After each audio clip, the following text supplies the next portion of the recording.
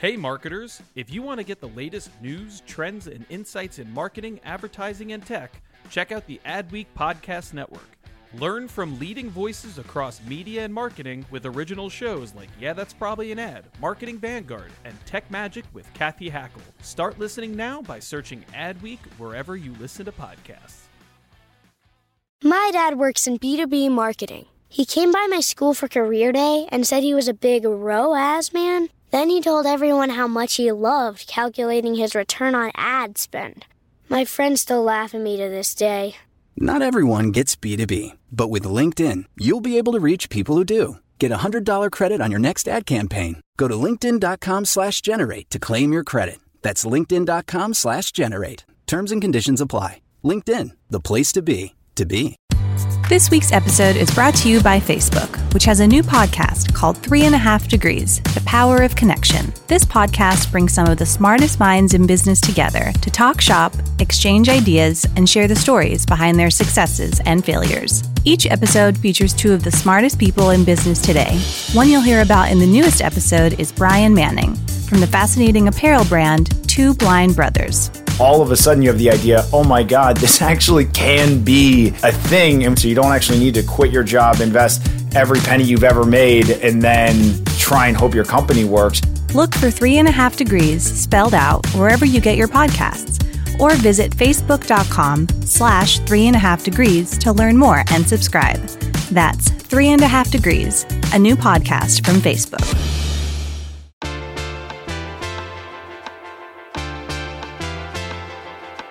You're listening to Yeah, That's Probably an Ad. It's the Adweek podcast where we talk about marketing, media, advertising, technology, pop culture, because in the end, everything is an ad. I'm David Greiner. I'm the creative and innovation editor with Adweek. With me, very excited to have back our boss, the editorial director of Adweek, Jim Cooper. Jim, welcome back. Thanks, David. Good to be here. God, it's been a while. It has. I'm very happy to be with you again, though. Yeah, it's always a pleasure to have you on. We've also got back Kelsey Sutton, a tech reporter at Adweek. Kelsey, thanks for coming back on. Sure. Thank you for having me. And we have both of them on fresh back from CES. Hopefully you guys had a little time to recover from getting back from Las Vegas. And not quite enough, but we're holding up.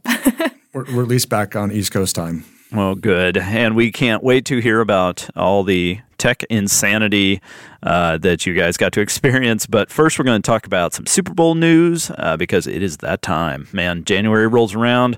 I feel like I should take a step back and say this is our first podcast in 2019. So welcome to 2019, everybody. We had like a few weeks of just kind of weird scheduling stuff. And so this is our first time actually getting back in the podcast. But I hope everyone had a great Christmas like feels a year ago now, so I don't know, but we are now officially kicking off 2019, and I didn't really have a space for this in the podcast. Maybe we'll feature it more specifically later, but we have also acquired another podcast. Jim, do you want to just take a second to talk about that real quick? Yeah, so we're really excited and pleased to announce. We announced it actually at CES that we've acquired this company called Marketing Moves.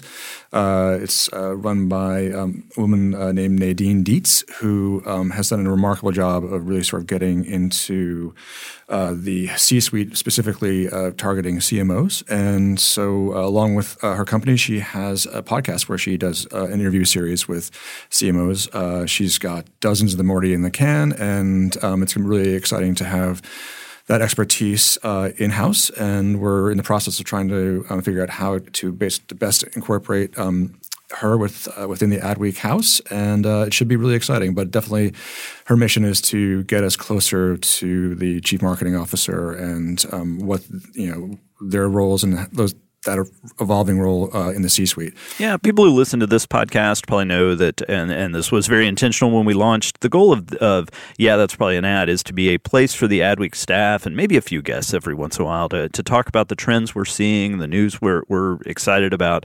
But it's very much a kind of a panel and conversation podcast. Nadine's podcast, CMO Moves, really good, and it's very different, but I think the people who listen to ours will also enjoy hers. It's a very candid conversation. I like that they don't get really bogged down in, CMO jargon. She does a good job of kind of making it a very casual conversation, and you really learn a lot more about the people behind these brands. So there are quite a few interview podcasts out there, but I really think we got just one of the best. And quick plug for CMO Moves, so give it a shot. And we'll have Nadine on here too sometime soon to talk about kind of how she's built that and some of her favorite conversations. But right now we got to make some time for Super Bowl news and our favorite ads of the week, and of course talk about CES. So let's get rolling. All right, Super Bowl time. So far, we're still, I was going to say early in January. I mean, we're like halfway through January. We're terrifyingly close to the Super Bowl, Jim. I know. It's. I think CES is always my start to the year, and when I get back, that's the first thing I thought about on the plane ride home. Was like, okay, Super Bowl time. I've got to pivot to start really paying attention to what's coming out. The great thing is on adweek.com we have an incredible Super Bowl tracker, so I use that religiously every day just to sort of keep track of who's doing what, and it's going to start rolling fast and furious. I think it, frankly, already has, which is a little frightening to your point. Yeah. Kelsey, were you here last year for Super Bowl, or is this going to be your first one at Adweek? I was not. This is my first Super Bowl at Adweek, and it is certainly heating up. Man, it is an experience, and it's evolved over the years. But now we've got this whole real-time coverage war room, and we're live tweeting the game, of course, in the ads mostly.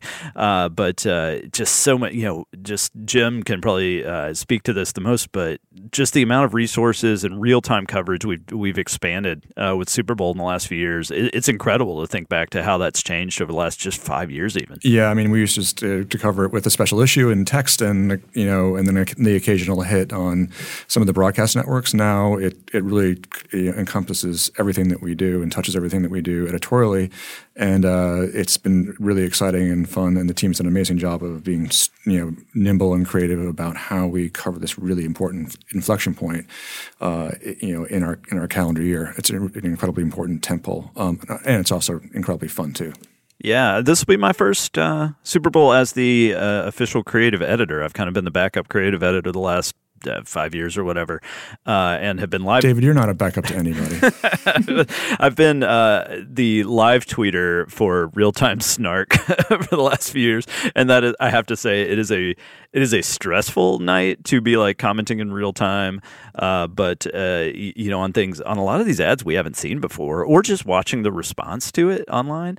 But so this year it'll be a little different for me too. My all-time favorite memory of the Adweek's like earliest real-time coverage was when we did a real-time blog of creative leaders around the country. This was probably like, I don't know, Jim, maybe 6-7 years ago. But what I remember is it wasn't like Adweek people. It was these creative professionals. And, the first quarter, they were all like weighing in with their ideas on the different ads. And the second quarter, it kind of slowed down. And by the third quarter, they were just drunk. And like everyone kind of disappeared. And we were like, let's maybe not do that again. By the fourth quarter, they've all just gone completely silent. So I think we learned to just rely on ourselves a bit more and not so much count on industry professionals to have to stay, sober and cogent throughout the entire game. So let's talk about this year. What we've got coming. We've got, a returning cast of characters. We've got PepsiCo's going to be there with 3 spots. Audi's going to be back touting electric vehicles. You've got these kind of perennials like TurboTax, Persil. I can remember if I'm pronouncing it right. The detergent. Turkish Airlines is going to be back. Although I have to say my favorite ads of theirs were actually their. I don't know if you guys remember, like 3 years ago, they did pre-game ads with Batman versus Superman, where they made fake Turkish Airlines ads featuring Metropolis and Gotham, which were great. But they weren't in the game. And since then, they've been in the game, and I haven't been quite as into it, but those were real good. So I'm always optimistic. M&M's is coming back. They were our cover story last year, right? That's correct, yeah. Yeah, so good to see them coming back. Let's talk about Skittles real quick, because last year they definitely did one of the weirder ones. Skittles, of course, their agency, DDB, they did the exclusive The Rainbow, where they made an entire Super Bowl ad for one person. I believe his name was Marcus Mendoza. And then they just kind of teased it with some ads with David Schwimmer, but didn't actually run an ad in the Super Bowl. which kind of broke their streak. This year, same thing. They're doing this very odd kind of unofficial Super Bowl thing. Is I believe, a 30-minute musical that's going to kick off Sunday and not be in the actual game. But, I feel like Newcastle kind of legitimized this a few years ago, right, with Droga 5 and their If We Made It campaign. But, Jim, I'm curious your thoughts of these kind of unofficial Super Bowl ads versus, it seems like they're getting their money's worth without actually having to pony up the, $5 million, I believe it is now, for 30 seconds. Yeah, I mean, I think hacking the Super Bowl and not having to pay the heft of that, huge price tag has become more and more common. Obviously, you pointed to the Newcastle work from Droga. I think that really sort of set the bar. And we've seen efforts, like Skittles, where they will, throw a lot of marketing around a stunt that's not in the game and get just as much lift pre, during, and post than spending the money on the 30 or 60 in the game.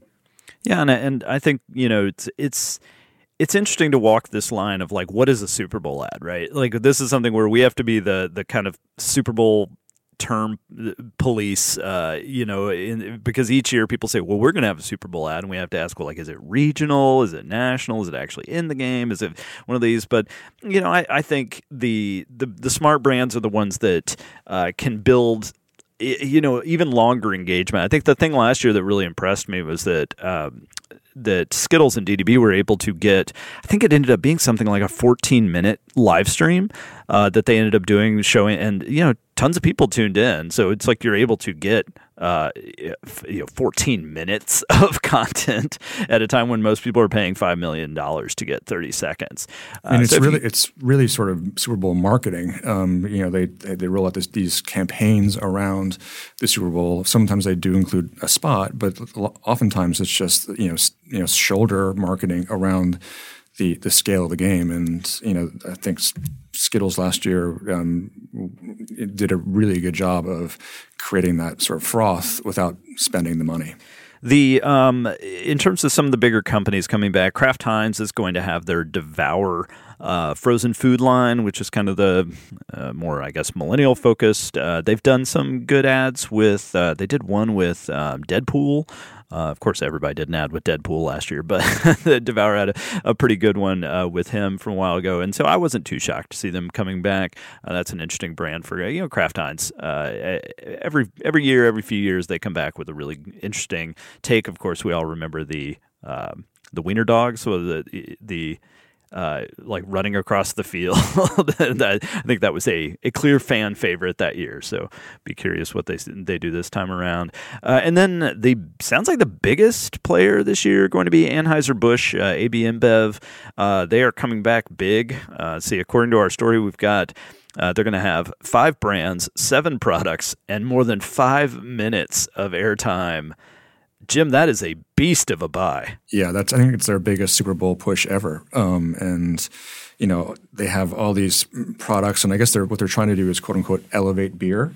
I'm not exactly sure what that means, but they have their sort of traditional Bud Light, Michelob Ultra, Stella, but then they got these 3 other brands they're trying to push, and I think that it'll be interesting to see how they can keep the sort of the swim lanes for each of these brands without confusing the consumer, because that's a lot of Budweiser advertising in the Super Bowl. We were talking before we started recording, Kelsey. I'm curious to get your thoughts on this as someone who probably is more exposed to these kind of trends in the marketplace. But they're doing the spiked seltzer, alcoholic, soda waters or sparkling waters. It feels like this has got to either going to be that kind of Zima type trend that everyone remembers from this period, or could be the next big category.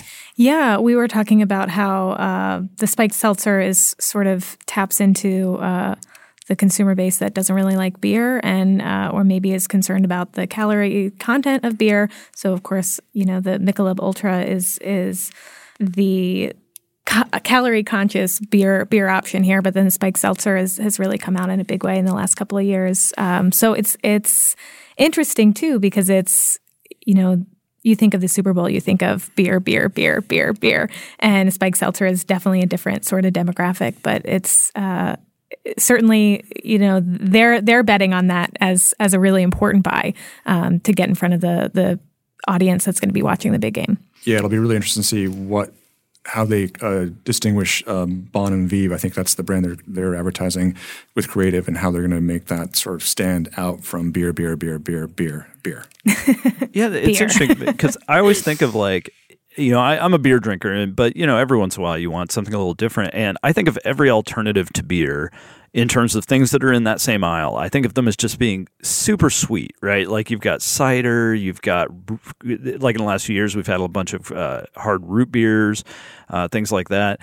And I'm just not down on sweet. And I would say that that's probably, more in the millennial zeitgeist of folks really don't want tons of sugar. I thought it was interesting. This past week, we also had a story about Bud Light is going to be the first major brewer to put nutritional and ingredient labels on their beer. Which I was honestly surprised Michelob Ultra probably wasn't the first brand to do that, but I have a feeling the motivation is the same, that Bud Light kind of sees this as a way of showing, when they know that the rest of their category has so many calories, to be one of the first to really put it out there. This is something, because they're not regulated by the FDA. They're regulated by a different body, so they have voluntary ingredient and nutritional disclosure, unlike every other food and drink item. And so Bud Light kind of came out and said, well, we're willing to do it because it's the right thing to do, and whether that's really true or whether it's just because they feel it gives them a competitive advantage. But I think it was definitely a sign of the times that they know that if you really looked at how many calories are in beer, it's not a small number. But anyway, So we'll. I'm sorry. Go ahead, Kelsey. Oh, I was just going to say, frankly, I would rather not look at a nutrition label when I'm having a beer, but maybe that's just me. Well, the Michelob Ultra spinoff, Pure Gold, is the first organic beer that's going to be advertised in the Super Bowl. So that's interesting. Oh, yeah, it is. Well, I definitely look up our Super Bowl ad tracker. It's easy to find. Just look up Adweek, or just go to our homepage, or you can look up Adweek Super Bowl tracker. It's great stuff, and congrats to the very large team of Adweekers that's keeping that up to date. And with that, we're going to move on to this week's Ads Worth Watching.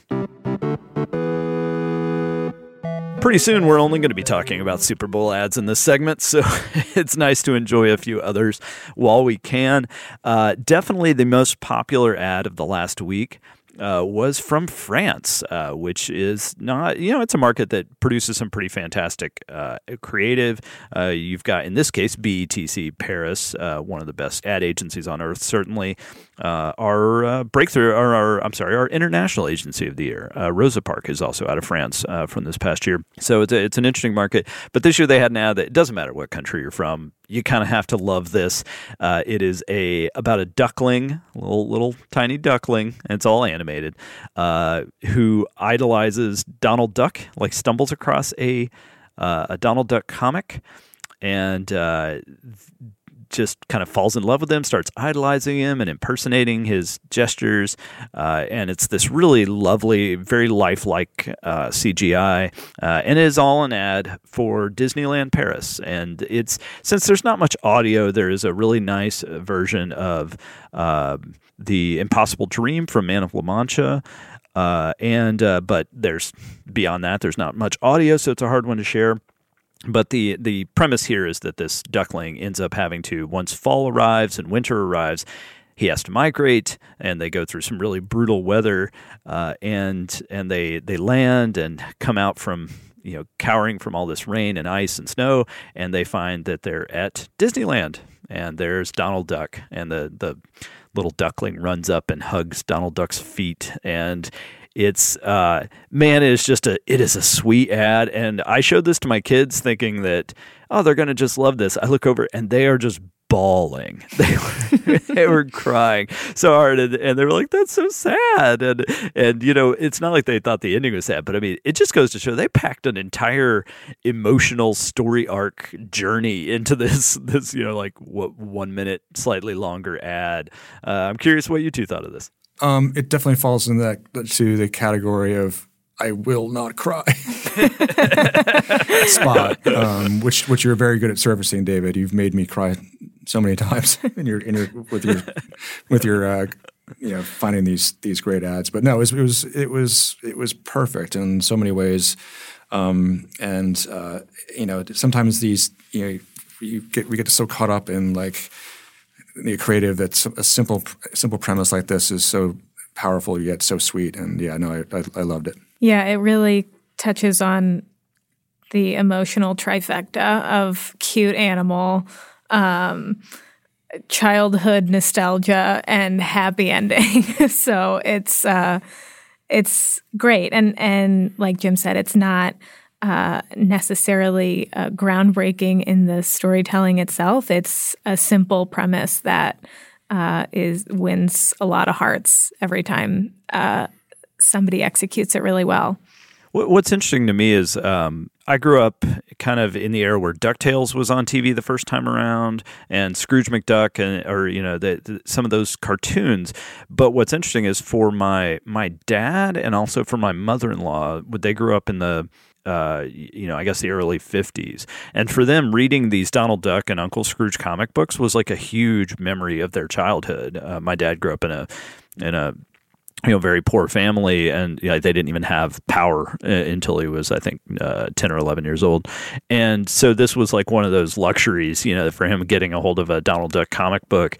And my mother-in-law talks about that all the time too, of just like how important those were to her as a kid. So this had like some interesting kind of cross-generational resonance. Like, I don't know if I've ever actually seen a Donald Duck comic book, but it just, I was like suddenly picturing, these previous generations, and then of course they tie it back in, and also just as a parent, Jim's got 2 daughters and I've got 2 kids, and when you take.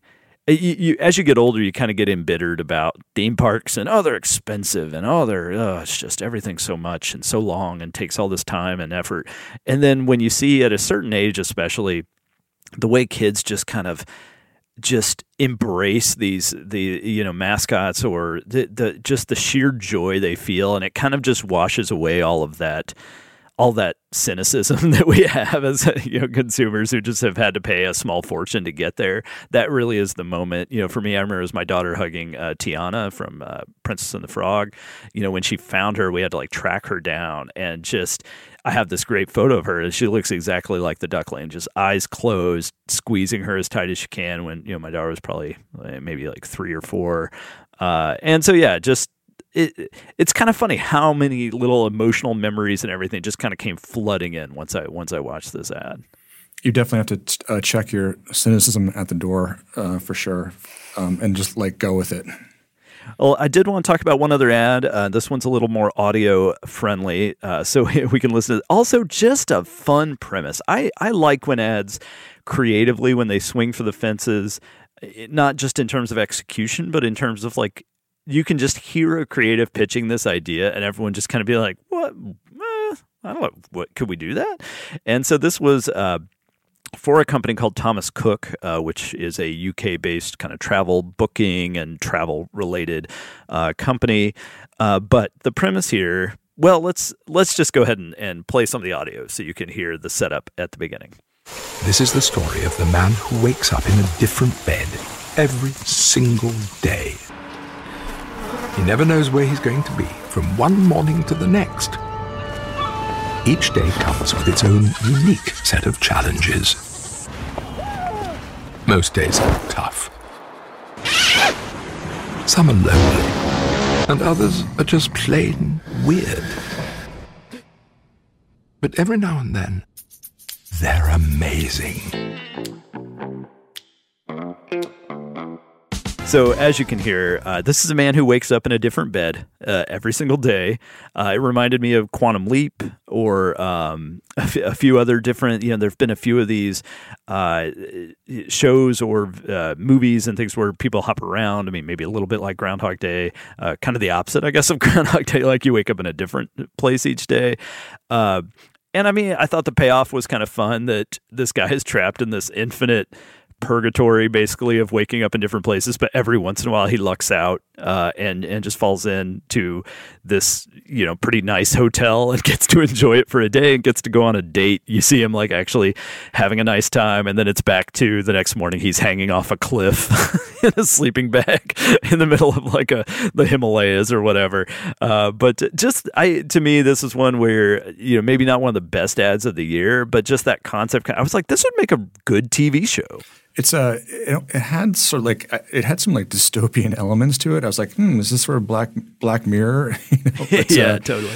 But then the payoff of him waking up and looking out over the ocean when he hits the lottery of waking up in a beautiful place, then I was like, oh, okay, I got it now, and it made sense. But at first, I was a little like, what is this? This is kind of dark. Well, and it's one of those ads you think about for a while after you see it. It might not be, as you said, Greiner, it might not be the most incredible ad of the year, but it's certainly an ad that sticks with you. And is that not what every advertiser is trying to accomplish to some extent? Yeah, it just reminds me of when I was younger reading these, like sci-fi magazines used to be more of a thing. My dad would always get them. I'm going to see how many times my dad can come up in this one podcast. But he would read all these like Analog and Isaac Asimov's science fiction magazine, and that's what made those fun, is that they weren't great stories, but they were fun ideas, and that would kind of stick with you. I should note that this one is also very similar to a piece from 2012, which was kind of this iconic campaign of branded content from Toshiba and Intel called Beauty Inside. Jim, I can't remember if you were at Cannes that year in 2013. This is, I think, the year before I started going. But Pereira Nodell just cleaned up with that campaign. They won 3 Grand Prix at the 23 Cannes Lions. But the idea was that someone wakes up in a new body every day. And of course, that creates these questions about identity. And it was really ahead of its time, if you think about it, in terms of like opening these questions about gender and how does your physical body or any of these aspects define who you are as a person.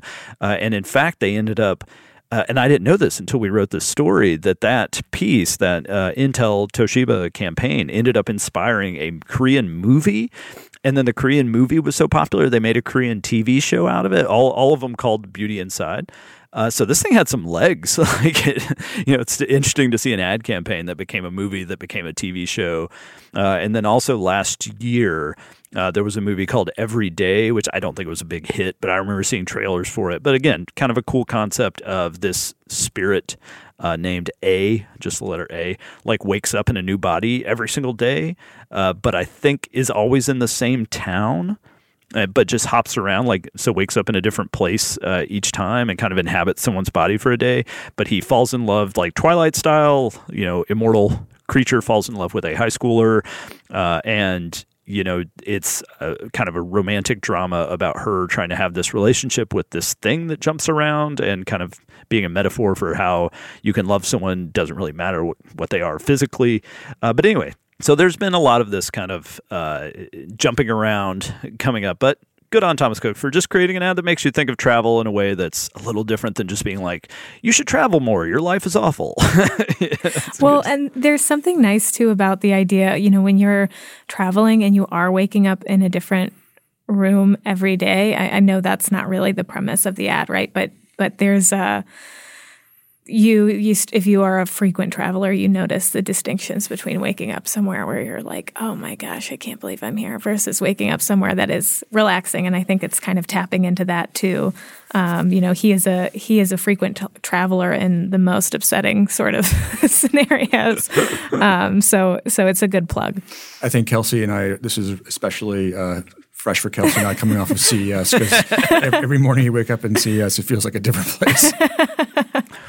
What fresh hell of Las Vegas are we in today?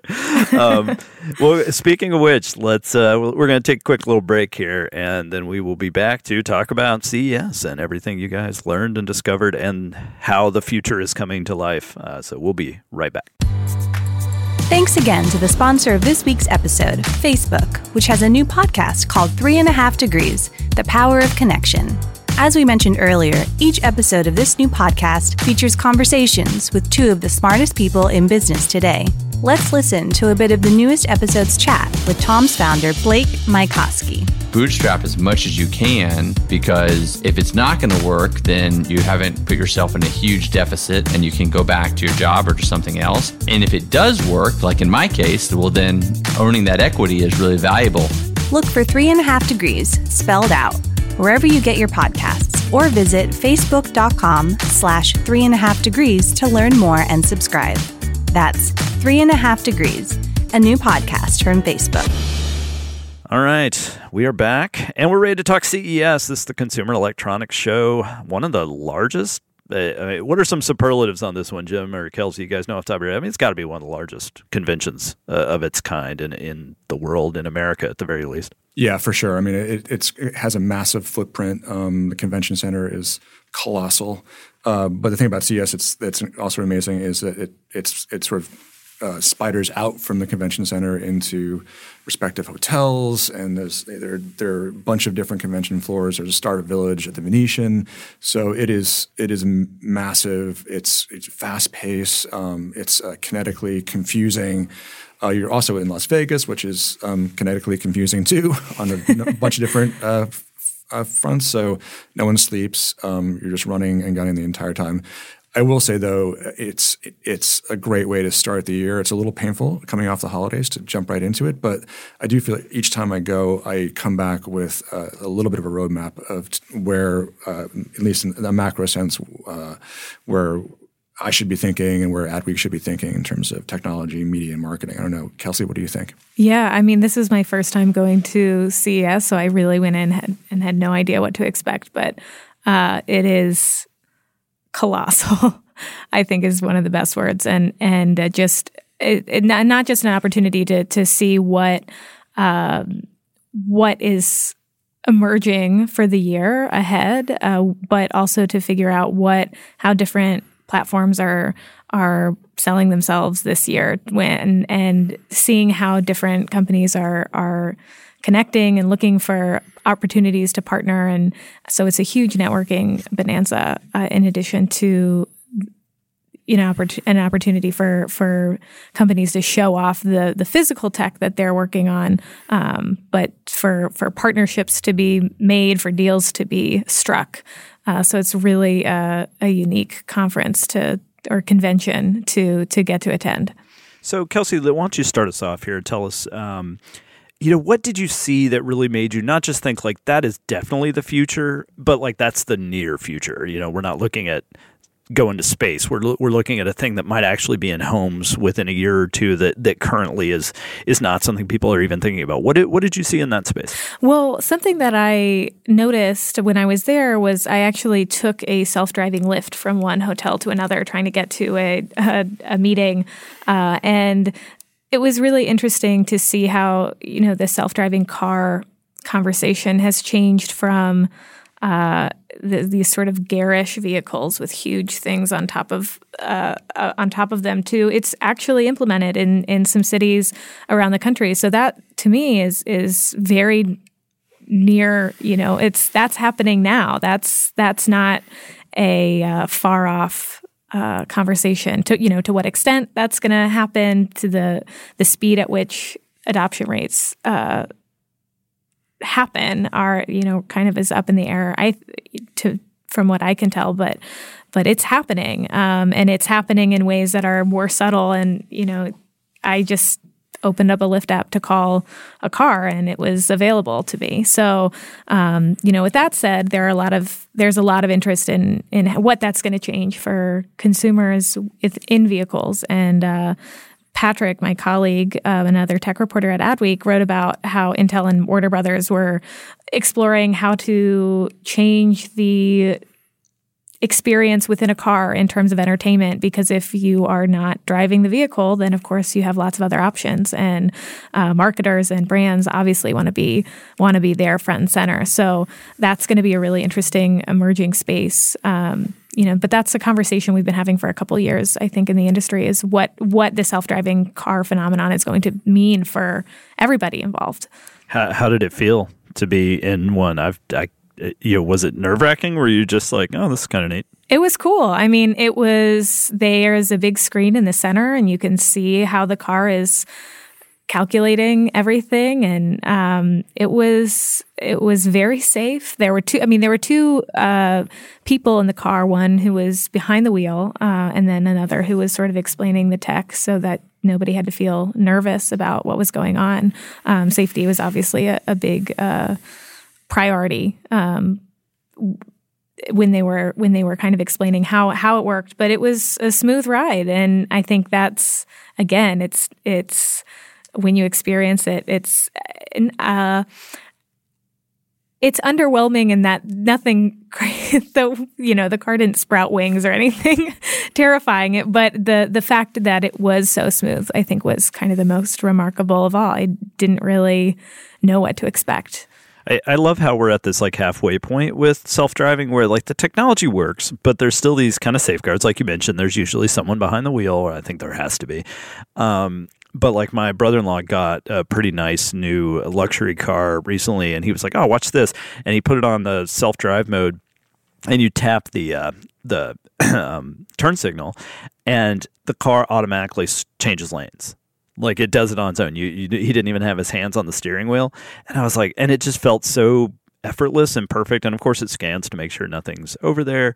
But then after a certain amount of time, like 30 seconds or a minute or something, it says, "Okay, put your hands back on the wheel." Like this little indicator comes up that's like that's all. It's basically just there so that you can fiddle around with stuff and kind of set it on for like a minute, and then that's as much as they're willing to go along with it. Jim, what did you see that was kind of like, oh, I can totally see this being part of our lives within 2 years or so? Yeah, I mean, it's just sort of following up on what Kelsey was saying. The autonomous trend was everywhere. I mean, it was robots, cars, and the I think sort of like one of the big macro discussion points during the week was that 5G is really going to come on actually quite soon, and there are lots of discussions about how 5G is the new electricity and how it's going to have such a massive impact on the driverless car. It'll remove latency issues, which is always a concern when you're driving a car powered by a computer. You don't want any sort of gaps there, and 5G will clean that up. But it also has massive implications in terms of the connectivity of things in the simple as your kitchen. I thought some of the more interesting things I saw were sort of the connected kitchen, how that's going to function with machine learning and any of the sort of the retail and commerce implications of that. And there are also like really simple things like this French company with a mouthguard toothbrush that can sort of clean your teeth in 10 seconds. And it's called Y-Brush, and it looks it doesn't look very appealing, but it was just something really simple, and it has the ability to sort of adjust itself to know where your plaque problems are. It's kind of gross, but like that's a pretty real example of something that's going to probably be in our bathrooms pretty soon.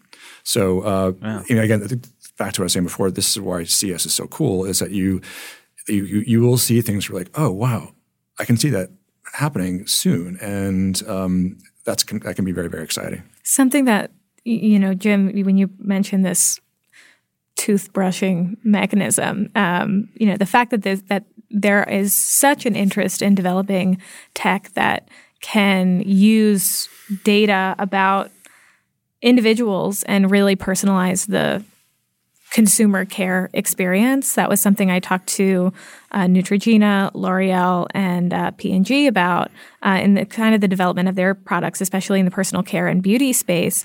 There is such an interest in building tools that can help deliver a really personalized experience. Being able to use information about the pH on your face to then recommend certain products, or in Johnson & Johnson, Neutrogena's case, being able to scan a person's face and then build a custom face mask for them, right? That's a really interesting trend that I noticed as well. There's a real interest in being able to deliver, personalized experiences using tech in really interesting ways, maybe ways that you wouldn't have imagined, like a mouth guard that functions as a toothbrush.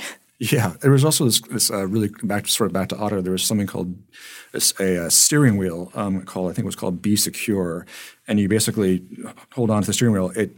It picks up your unique heartbeat and then adjusts the car to you.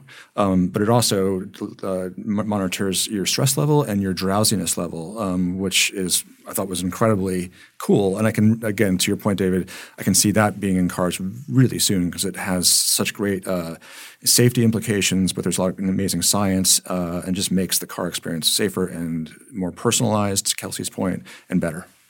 Nice. I feel like we can't talk CES without talking voice activation.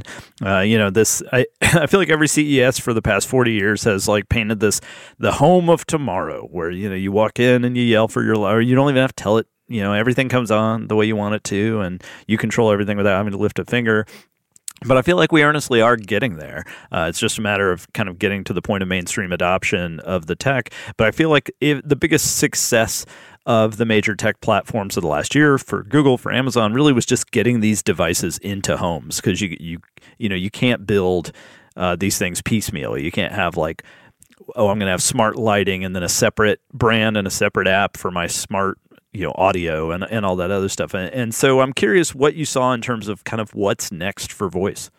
Well, I mean, as I was saying before, one of the core things I saw when I was walking the floor is sort of I guess you'd call it the kitchen pavilion, but like where, appliances from blenders to ovens are, hyper connected and voice enabled. And it's very Jetson-y. I know it sounds sort of cliche and silly, but you are, communicating with this sort of connected microwave. It's gathering information about you. And, again, it has massive implications on retail and shopping and basically how your cupboard functions. And, companies like General Mills are, really sort of talking about how they as a company can establish a voiced identity in the cupboard and in the kitchen. And I think it's one of those things that's sort of like, sort of autonomous.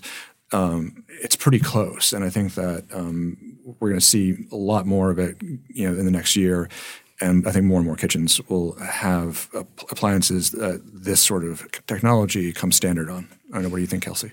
Yeah, well, I think you also saw the interest at, Google spent a lot of money in advertising at CES, particularly around its smart home devices. Hey Google was all over digital billboards and all. It was that huge digital billboard that at night, if your hotel was anywhere close to that, you weren't sleeping. Yeah, yeah. So bright. And so it's not just from the consumer standpoint, it's coming, but there are a lot of companies that are betting really big on being the platform that you choose when you're looking for some kind of cohesive solution. Because Jim, as you said, you can't have these, or maybe it was Greiner who said about you have to have this all in kind of connected together. You can't have separate apps for each light bulb in your house. Yeah, and for us, it's like we've talked about this on the podcast. I mean, I certainly have no preference. I mean, we own probably one of everything just to play around with, but we've kind of become a Google home, no pun intended, where it's like we have those devices kind of spread out. I even got the Google Mesh Wi-Fi, which, they just, you kind of find yourself falling in, whether it's Amazon or whoever and then you start looking, when you're looking at upgrading, you want to get apps, you want to get software and stuff that plays well with those things you already have in your house. So, I mean, that land war for getting in people's houses has been worth whatever price cuts. I have a feeling there was a lot of loss leader kind of pricing on the part of Amazon and Google, because those things got to the point where they were just dirt cheap to get. They sent me one for free on accident, and then they're like, yeah, just keep it. It's just like, okay. It's like Amazon just errs on the side of like, whatever, just put it in your house. We just need more of these out there. And now, what's funny is, Jim mentions the kitchen. Of course, I'm a big kitchen nerd. I cook constantly, but still to me, that's the testing ground of voice. That's where I use 90% of voice activation, is because your hands are tied up, right? It's like the definitive, my hands are busy. and I really don't want to be touching things because I'm kind of got just gunk all over myself.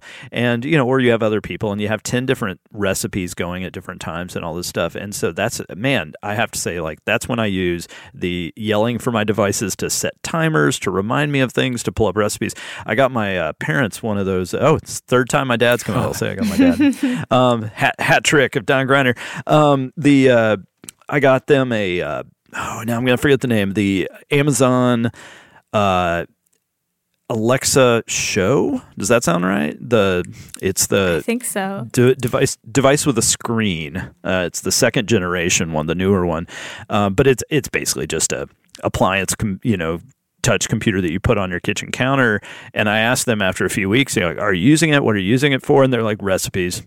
It's just like it's the recipe machine because it'll pull it up and you can navigate it without touching anything. But that one just came out I think very end of December, that second generation device. So they're obviously still just kind of getting these out the door. But anyway, let's talk about some other trends you saw. Just kind of open it up. I know this thing was just a carnival of bizarre ideas. Were there any that got your attention, even if they aren't necessarily the future?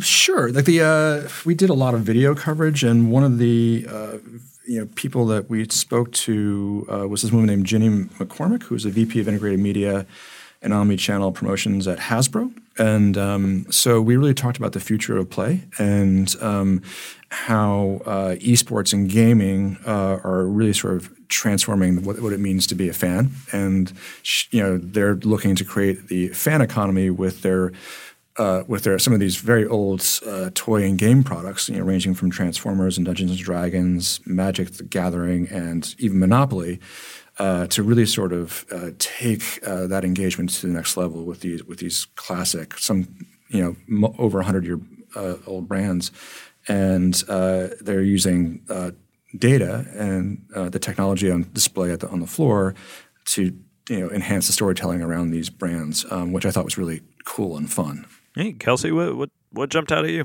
Just what is some of the weirdest stuff you saw? Well, I have to admit I never made it to the showroom. I never made it to the convention center because I had booked myself with back-to-back meetings all the time. But something I did notice when I was having conversations with some of the platforms, Twitter or Facebook, is that Facebook in particular is really betting on this shift in consumer behavior to stories, and that's going to have, from their perspective, a really profound impact on everything from the creative that advertisers are putting on the platform to how they think about how their platform works and operates, and that's going to be really interesting. And Twitter too is floating a lot of changes to its platform. And we could see in the next 12 months, we could see a Twitter that is really going back to its roots, whether it's status updates to try to get more people involved in the conversation, to message-like features, so that whether that's chat bubbles to look more like an SMS service, to other features that really kind of make it, they hope, more engaging for their users as they really try to grow their user base and while simultaneously cracking down on the abuse on their platform. So that's going to be really interesting for all the people who work on those platforms every day, for whether it's promoting content or sharing their brand stories. That will have big implications as well. David, some of the things I saw on the floor that I thought were particularly cool were, Kelsey made reference to Patrick Culp's story about Intel and Warner Brothers. They had a tricked out BMW SUV, and they basically showed how they can use the screens on the car, the glass on the car, to create this 260-degree video profile, where they were showing Warner Brothers videos, but also their comic content, which was really beautiful.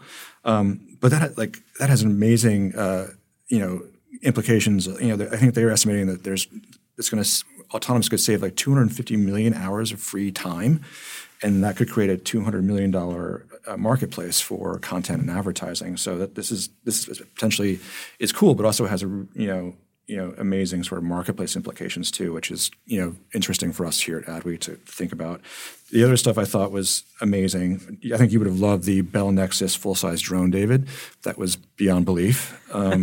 So yeah, I saw a discussion. I mean, how big are we talking? It was huge. It was like it was hard. I mean, it looks like a smallish helicopter, but like I'm picturing the thing at the beginning of Terminator. Yeah, no, it had that's like flying around. It was very Terminator-esque. It was almost a little intimidating walking up to it, but that was really fun to see. That's another thing about CES is you sort of can get gobsmacked when you see something like that. And then the other thing I thought was really interesting was Harley Davidson's new electric motorcycle called Livewire, and the demo that they did was really cool. There was also awesome. I was talking to my sister about CES, and she said she saw a walking car of some kind. Sort of had 4 separate legs, so it can go upstairs. So the robot apocalypse is definitely coming.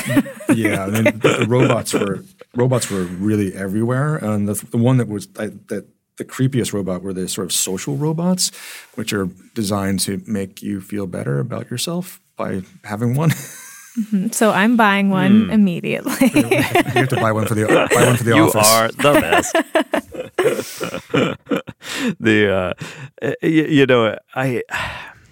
I have to admit, like, Black Mirror really kind of came at both the perfect time and the worst time, right? Because once you've watched a Black Mirror episode about any technology, you are like biased against that thing for the rest of your life. So like I believe the episode called Metalhead about robot dogs. There were robot dogs at CES. Yep. And they behaved exactly like the Metalhead dogs in that horrifying episode. Oh, man. Yeah, because they did such a good job of basing the design in those on. They were obviously making fun of the Boston Robotics or whatever it's called, like that you always see of. They're teaching this robot to kick open doors. They're teaching this robot how to overpower a human. I'm like, what are you doing, guys? But it's like that. A few of those episodes. Yeah, they I mean, it's good. I always try to take a step back and be like, that's good, because we need to be thinking about these like worst case scenarios, and developers, programmers, the people who build things, they don't always think about the unintended consequences so much, and so it is interesting. But man, now I'm just picturing where I would use the ability for my car to climb stairs, like. It would make if this feature had been available in any kind of like Grand Theft Auto video game, I would always use it, like evading the police by just going up flights of stairs. Yeah, that's about climbing over other cars. Yes, like any kind of jerk that double parks in a parking lot, you can just climb over. But all right. Well, it's good to know. It's good to know they're building things just in case we ever need them. But this has been a super fun. One of these days, I'll have to make it out to CES. It's on the one hand, I'm never really in the mood to go plow right after Christmas and the holidays to go dive into a massive, just bafflingly huge conference and convention. But I'm fascinated by seeing what comes out of it. And our coverage was stellar. Definitely check out Adweek CES. You'll find all of our coverage from there. As Jim mentioned, lots of great video content. So much good video content. So be sure to check all that out if you weren't there and you want to catch up. And we're out of time. Jim, Kelsey, thank you both so much for coming on this week. Sure. Thanks for having me. Thanks, David. It was really fun. Well, our theme music is by Home. This episode was edited by Lane McGivney and produced by Anya Fernando, with audio production by Josh Rios. Big thanks to all of them. Please take a moment, if you haven't already, to leave a review on Apple Podcasts or wherever you get your podcasts. Those reviews mean a lot to us personally, but they also help new listeners discover the show. I'm David Griner with Adweek. We will be back next week.